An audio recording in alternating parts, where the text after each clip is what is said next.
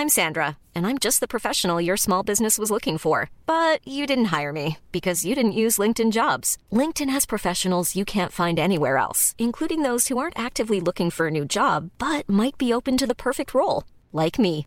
In a given month, over 70% of LinkedIn users don't visit other leading job sites. So if you're not looking on LinkedIn, you'll miss out on great candidates like Sandra. Start hiring professionals like a professional. Post your free job on linkedin.com/people today. Burrow is a furniture company known for timeless design and thoughtful construction and free shipping, and that extends to their outdoor collection.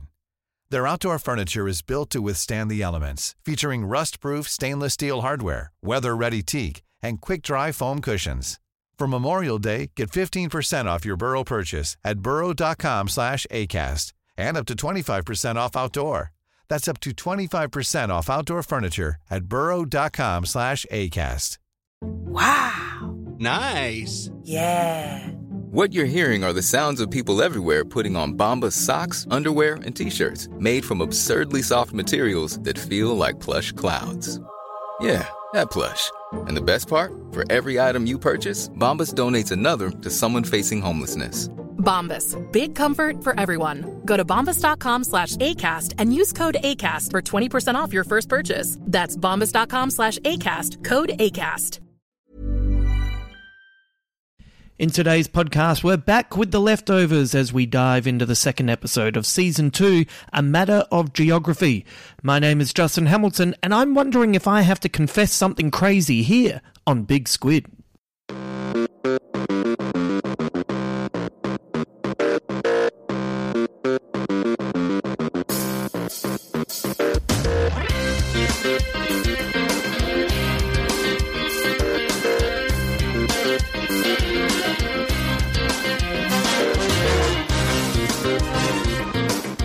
Thank you for joining me today as we really start to get into this new season of The Leftovers, where things are becoming more intriguing than normal. As always, if you'd like to share your thoughts with me and the rest of the gang watching the series, head over to Facebook. You can join our private page where you can chat without fear of spoilers. And actually, we're also starting to discuss who we're going to do the deep dive on next after we finish the Sofia Coppola movie. So if you have some thoughts, now is the time to let us know. Ben and I have a number of people and artists, I guess, that we would like to cover, and we have a few thoughts on where we might go. But what I'm saying is now is the time to come in and give us your hot take. You know, push us in a direction. That's what you can do. Your suggestion might be the one that makes us go, you know what, let's do that. I'm not going to say even what that might be. I don't want to influence you in any way. Or maybe I just want you to make all your suggestions and then do something completely the opposite just to be tedious. Or it's not tedious. I don't think anyone guessed Sofia Coppola when we did our competition. Remember that? We did the comp where you could win shit off my desk. We'll do another comp, actually. We'll do that. That was fun. But Sofia Coppola was not suggested for a long time. Actually, you know what? There wasn't even a female director mentioned for a long time. And that was one of the reasons that we were leaning in that direction in the first place. So, you know, think outside of the box. There's been some good suggestions over there so far. Actually, a lot of good suggestions. Actually, there hasn't been a bad suggestion. I reckon Ben and I will have to do this podcast forever to cover all of your suggestions. But, you know, that's good. I like doing it. Why wouldn't I want to be here? Okay. You know what? I just want to get into this episode. I love this one a lot. It has one of my favourite scenes in anything, and I'm keen to discuss it. Today's episode of The Leftovers is called A Matter of Geography. You want to get out of here?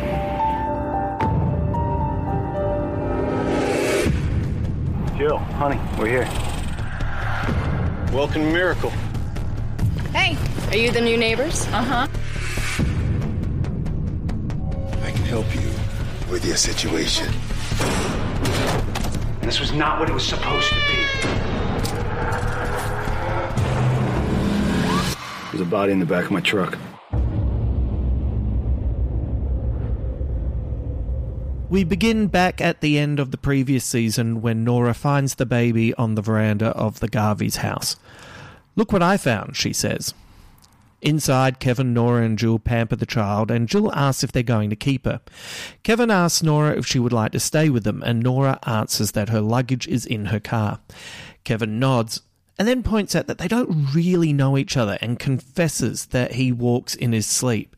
He thinks it's a good idea to be honest. He thought it was the medication that was making him walk in his sleep, so he threw it out. But that didn't stop him from blacking out, abducting Paddy and taking her to a place where she could eventually commit suicide. And then with the help of Nora's brother Matt, they buried her body. "I also smoke," says Kevin. Nora admits that she pays prostitutes to come to her home and shoot her with a gun. She apologises to Jill for lying about the gun that time that she went over for dinner, and she will never lie to her again. "It's okay," Jill says. "Do I have to confess to something crazy now?" Nora looks at Kevin, relieved, emotional. "It's okay," she repeats. "It's okay." We jump ahead 2 months later. Kevin is at the laundromat with the baby, his earpods blaring with music. He receives a call from Nora. He's late for an appointment with the adoption agency. He sees white shirts and immediately thinks of the place he used to frequent when he's been blacked out. He rushes to meet Nora and he's flustered. She calms him down and they head inside to adopt the baby. How many times in the last few months has Nora calmed Kevin down? They've decided to name the baby Lily and they want to raise her together. Kevin tells the agency that they won't break up as they answer question after question for this application. They're told they can keep Lily and are asked if they would like to adopt another baby. They decline. This is now their family. A look crosses Kevin's face, and now we're with Kevin at the burnt-out husk of the buildings of the guilty remnant, just looking, lost in his own thoughts. And now we're back at Kevin's home as he attempts to fix the washing machine. He's frustrated, he can't get it to work, and he heads to the hardware store to buy tools to help him finish the job. While there, he sees a shovel and instinctively buys it, jumps in his car with his music blaring, and drives out to the forest and digs up the body of Paddy. Later, he is driving back to Mapleton when he sees a police car pull out in front of him. Kevin deliberately drives provocatively to get the attention of the cop who dutifully pulls him over. Kevin immediately confesses, "There's a body in the back of my truck." Nora and Jill play with Lily and then Jill heads out to meet up with a friend. That friend is her brother. She tells Tom that Kevin and Nora adopted Lily and suggests he come around to let them know he's okay. Tom doesn't want to know that the baby came from him, and he also doesn't want them to know that he's okay because nobody is okay. Jill tears up. She declares that she is okay, and so are Kevin and Nora. He pushes over a note to her from her mother, Laurie, but Jill tears it up and pushes it back. Tom gently pushes it one more time to Jill's side and then leaves. Jill watches Tom get in his car and drive off, revealing that a passenger in the car is Laurie. Jill locks eyes with her mother, everything and nothing passing between them.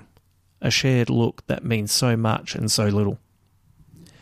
Nora receives a phone call about her home being sold. She heads there and has a conversation with the buyers, people who work for an institution who are doing work into what happened on the day of the sudden departure.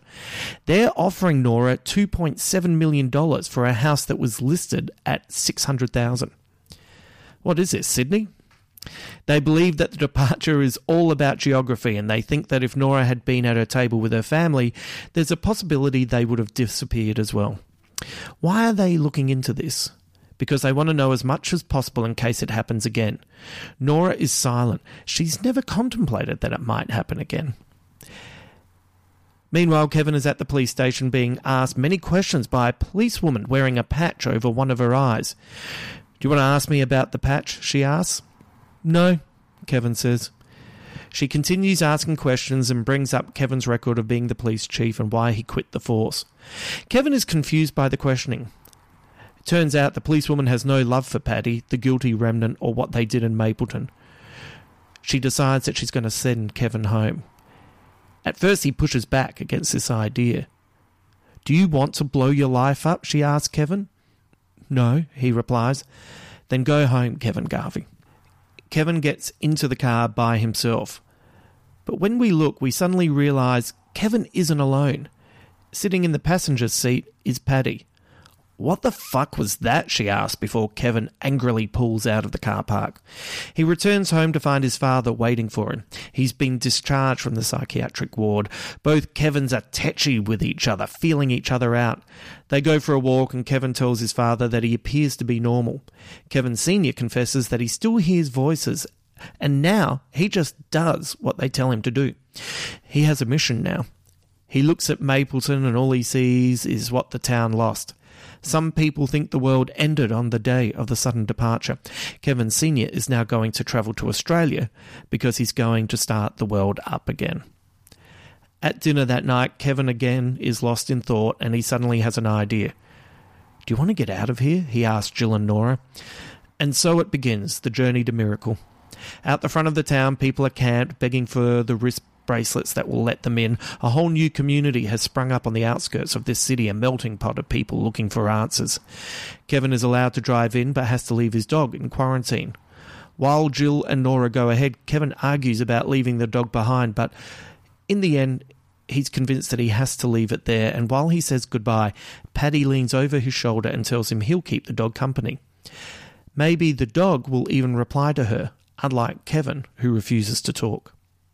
Inside the welcome centre, Kevin moves through the people looking for Nora and Jill. An older black man approaches Kevin. It is the man that Michael rode his bike to in the previous episode and asked him if he would like to pray. He tells Kevin, I can help you with your situation. Kevin shakes him off, wondering what this strange man means by this. He finds Nora furious, dealing with an official. Kevin has a temper, but so does Nora. It turns out their house was burned down and now they have nowhere to go. Kevin tries to calm Nora and talk to the official, but Jill pipes in to tell her dad that Nora has decided to attend an auction.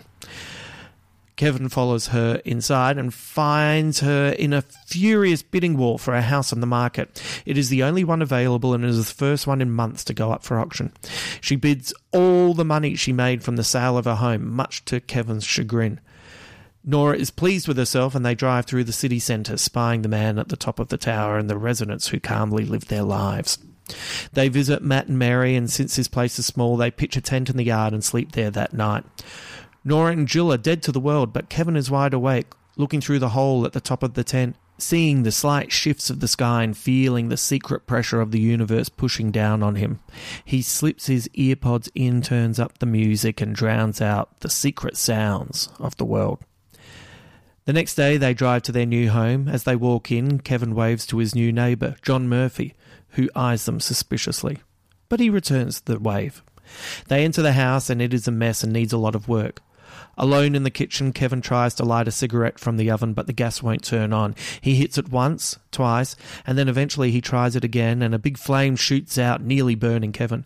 He leans down to light the cigarette, and his head is violently shoved into the stove. It is Paddy, and she wants his attention.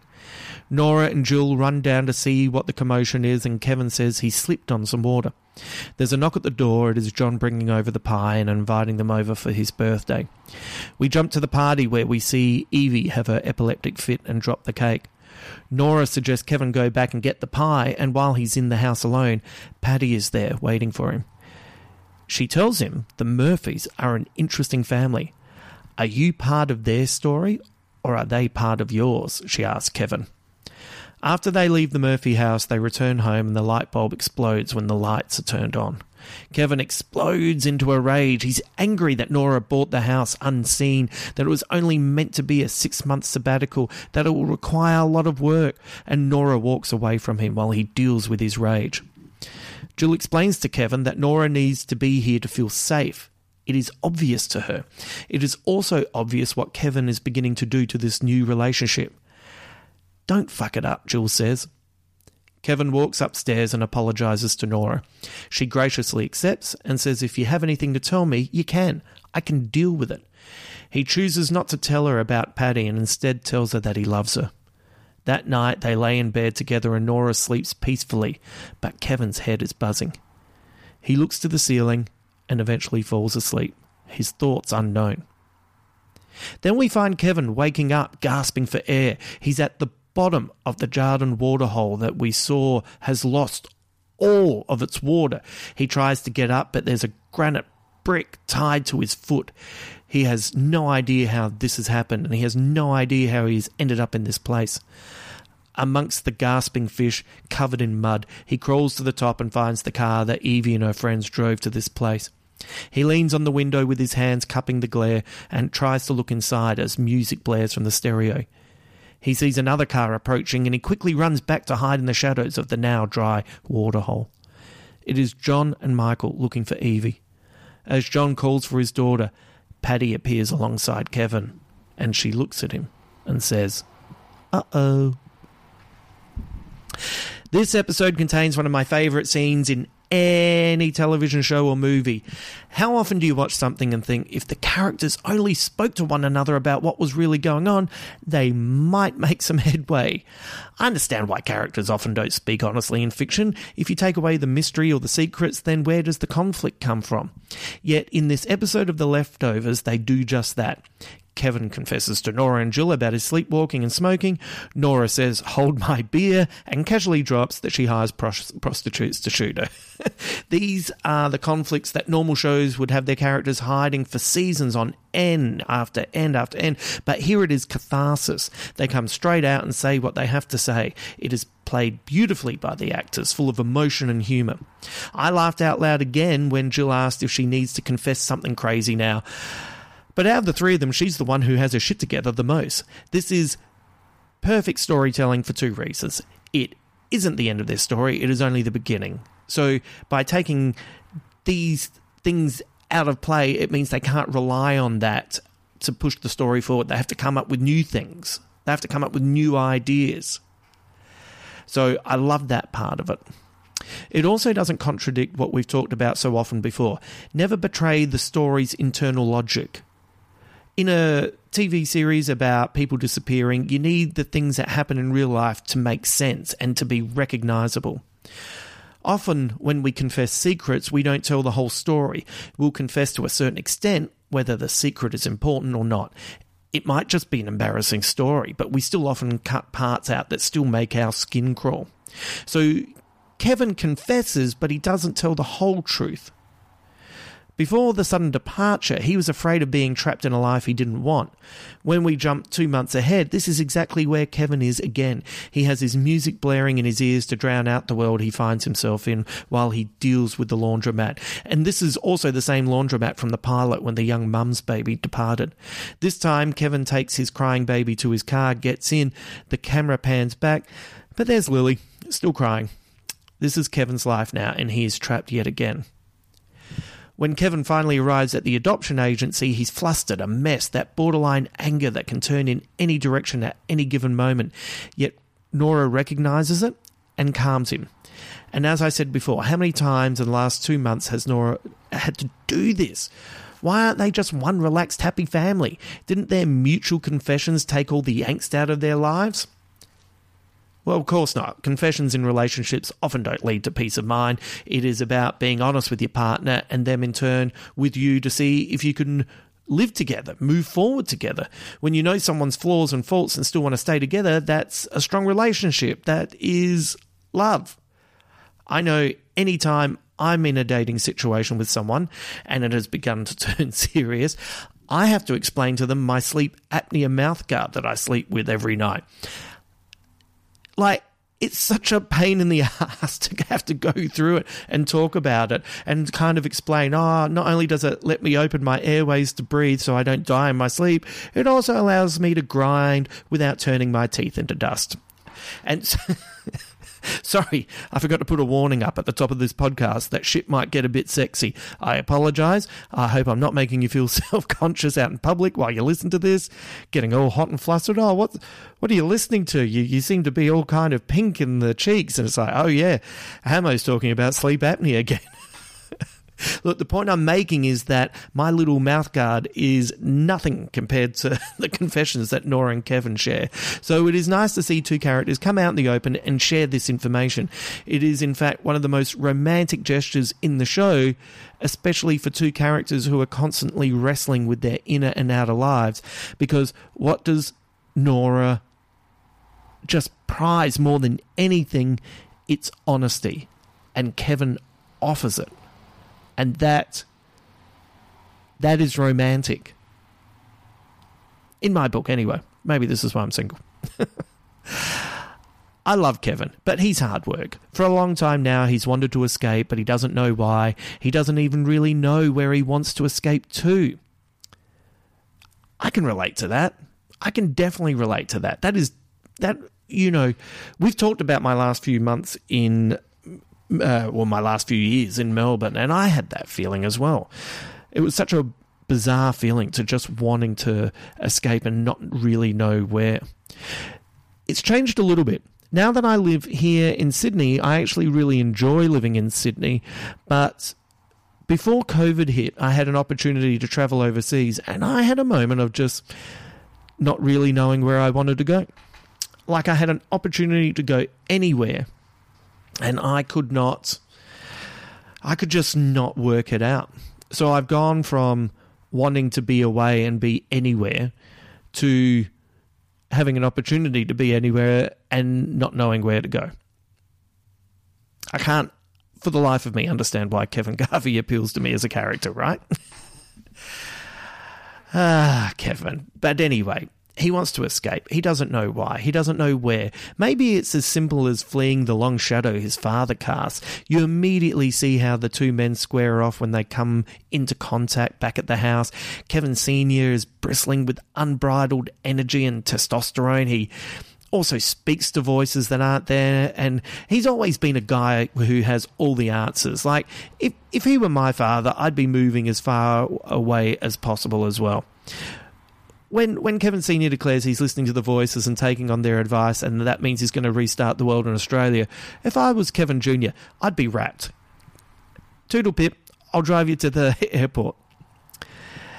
Kevin is constantly looking for escape. He's haunted by what he did to Paddy, and it's reminded by a random collection of white shirts or rat traps with the slogan, "Kills every time." He impetuously drives to Cairo and digs up Paddy's body, and when he sees the police car, he takes it as an opportunity to be caught. He can appease his guilt, and if he's taken away, he can escape the life he believes he doesn't deserve. Maybe that's also why he wants to get away. He doesn't believe he deserves this. And maybe this gets back to the way he's been brought up as well. Of course, he's thwarted by the police, specifically the woman with the eye patch who can... By the way, I love that he has no interest in why she has an eye patch. It's a really funny moment for me. But, the eye patch is also a signifier. She can only see one side of the situation. The leader of the guilty remnant is dead. She doesn't care about anything else. She's myopic. She just wants to see that. The patch maybe also speaks to mythology, where according to legend, the Cyclops had only one eye after making a deal with Hades, god of the underworld, in which they traded one eye for the ability to see the future and predict the day they would die. Odin also plucked one of his eyes out in a quest for wisdom, and maybe this policewoman in some way, in this world that's mildly supernatural, knows the future, that Kevin can blow up his world if he's not careful.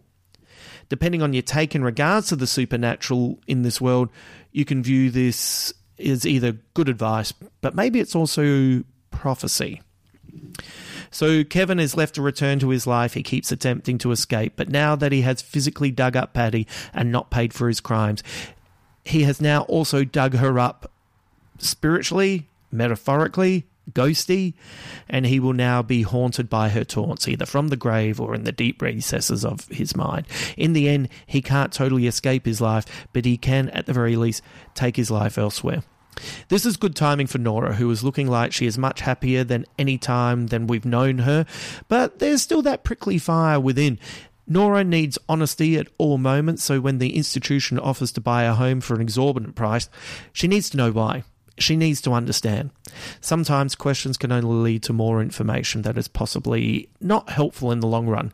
The idea that this could happen again is one that Nora has either never thought of or at least not thought about for a very long time.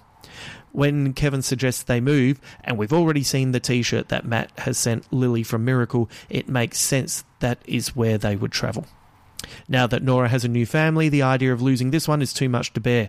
This is why she is quick to anger at the official who was too casual in his explanation of their original house being burned down.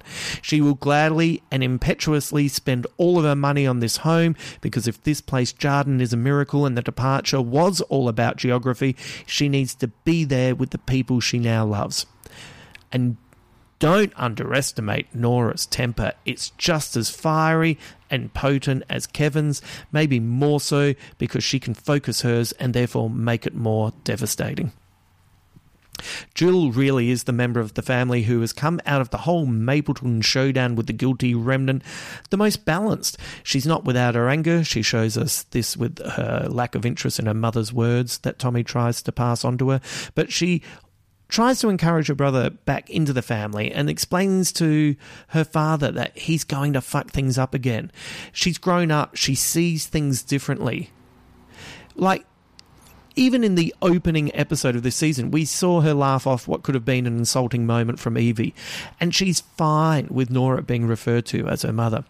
You feel the moment Nora apologised about lying to Jill about the gun as the most important moment between the two women. Whatever happens around them, they'll have that bond. They might not be related by blood, but they're mirror images in their need for clarity and honesty.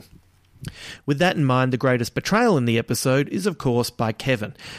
You might have thought that the most romantic thing he could do was be honest with Nora, but if you agree with that as an idea, then when Nora tells Kevin that he can tell her anything, that she can deal with it, by instead telling her that he loves her rather than saying, I'm haunted by Paddy, he is testing their trust and he's underestimating Nora. She could handle his insanity and possibly help him, but he keeps it to himself and continues to be haunted. This slightly supernatural world, it's like diet supernatural. It's 2 calories of supernatural, means that we see the clockwork that the characters cannot see. John Murphy burns down the home that Kevin and Nora were going to rent, so they buy the only house available, which is next to John's. When Paddy asks if Kevin is subservient to their story or the other way around, well, we question that as well, because we started this season with the Murphys. It does feel like their season, even though we're finally with the characters we know and love. Is Paddy really there, or is Kevin going mad? Kevin not only sleepwalks, but attempts to kill himself. Once again, he's still trying to escape his life. But is it an act of God, or an environmental coincidence that saves him by making the water disappear? What about the old man who wanders up to Kevin and tells him he can help with his problem? What problem is he talking about? Does he know about Kevin's problem?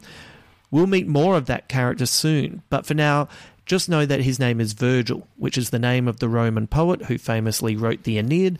That epic focuses on Aeneas, who constantly wavers between his emotions and commitment to prophetic duty. Virgil is also the guide through hell and purgatory in Dante's Divine Comedy. Keep that in the back of your head. But for now, Kevin is hiding in the shadows with only a shade to keep him company, in a place that he had hoped might be paradise, but is already beginning to fall apart. It turns out you can move physically, but your problems are never far behind.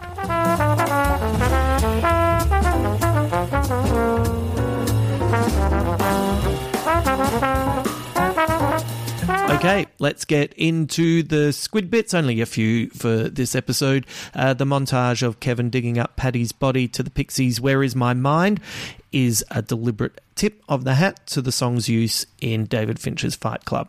Some of the people seen... and Fight Club stars Brad Pitt and Justin Theroux was also married to Rachel Green. I've drawn a blank on her name. I just had this thought then. This means nothing. It doesn't matter. It was just something that I put together then. God, what's her name? I'm not going to look it up. I'm not going to look it up because I know it so well. I know you're yelling at me. I can hear you yelling at me, even though I'm recording this in the past.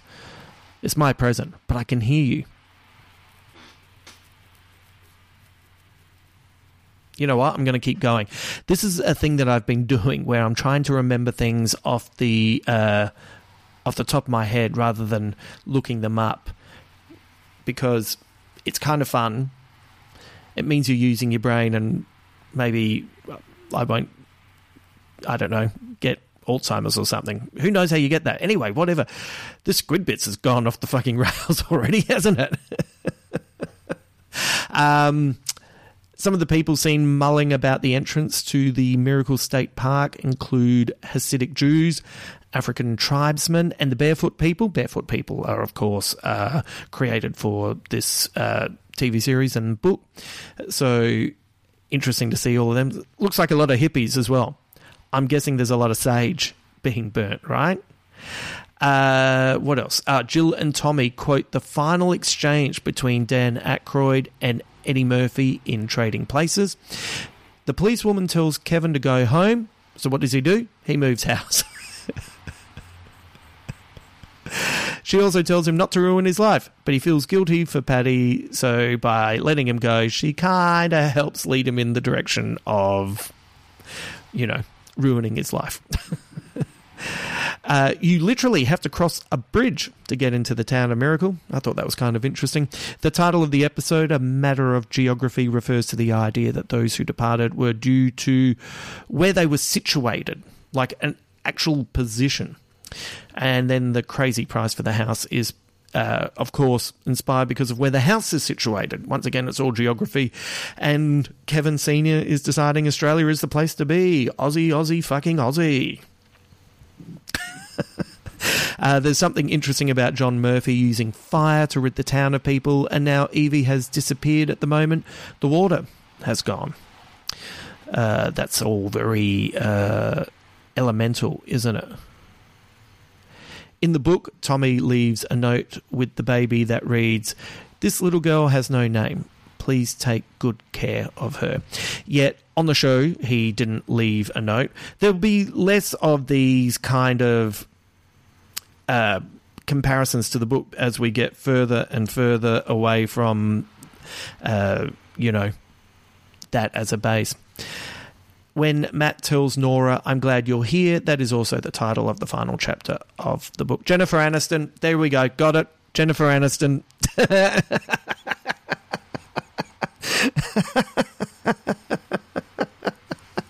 I just know that you're shaking your fist, whatever you're doing. You've all been going, Jennifer Aniston, Jennifer Aniston. Well, I got there, all right? So how about a gold star for this guy? I got to be honest, I'm in a good mood. All right, that brings us to the end of another episode. Things are really heating up now, and if this is your first time watching The Leftovers, I am just so excited for you. I can't tell you how excited I am for you. So many good episodes coming up, and I reckon you can already feel the different vibe going on with this season. It's only 2 episodes in, but I know it's obvious with the opening credits, but yeah, it's great. I'll be back next week with more guests and another episode focusing on this wonderful TV show. If you have any spare time and would like to leave us a top review at Apple Podcasts, that would be greatly appreciated. Thank you very much for doing that. Let's finish with a quote from Margaret Qualley. "Nothing ever goes to plan. As soon as you are okay with that, everything is much easier." Jennifer Aniston. Until then.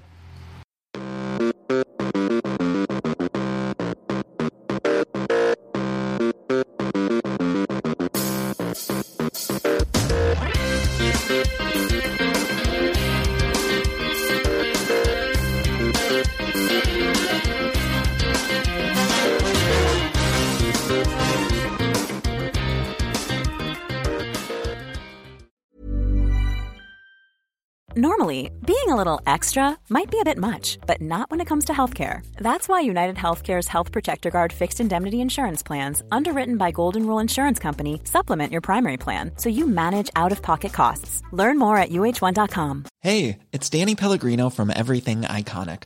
Ready to upgrade your style game without blowing your budget? Check out Quince. They've got all the good stuff, shirts and polos, activewear, and fine leather goods, all at 50 to 80% less than other high-end brands. And the best part? They're all about safe, ethical, and responsible manufacturing. Get that luxury vibe without the luxury price tag. Hit up quince.com/upgrade for free shipping and 365-day returns on your next order. That's quince.com/upgrade. Planning for your next trip? Elevate your travel style with Quince. Quince has all the jet-setting essentials you'll want for your next getaway, like European linen, premium luggage options, buttery soft Italian leather bags, and so much more. And is all priced at 50 to 80% less than similar brands. Plus, Quince only works with factories that use safe and ethical manufacturing practices. Pack your bags with high-quality essentials you'll be wearing for vacations to come with Quince. Go to quince.com/pack for free shipping and 365-day returns.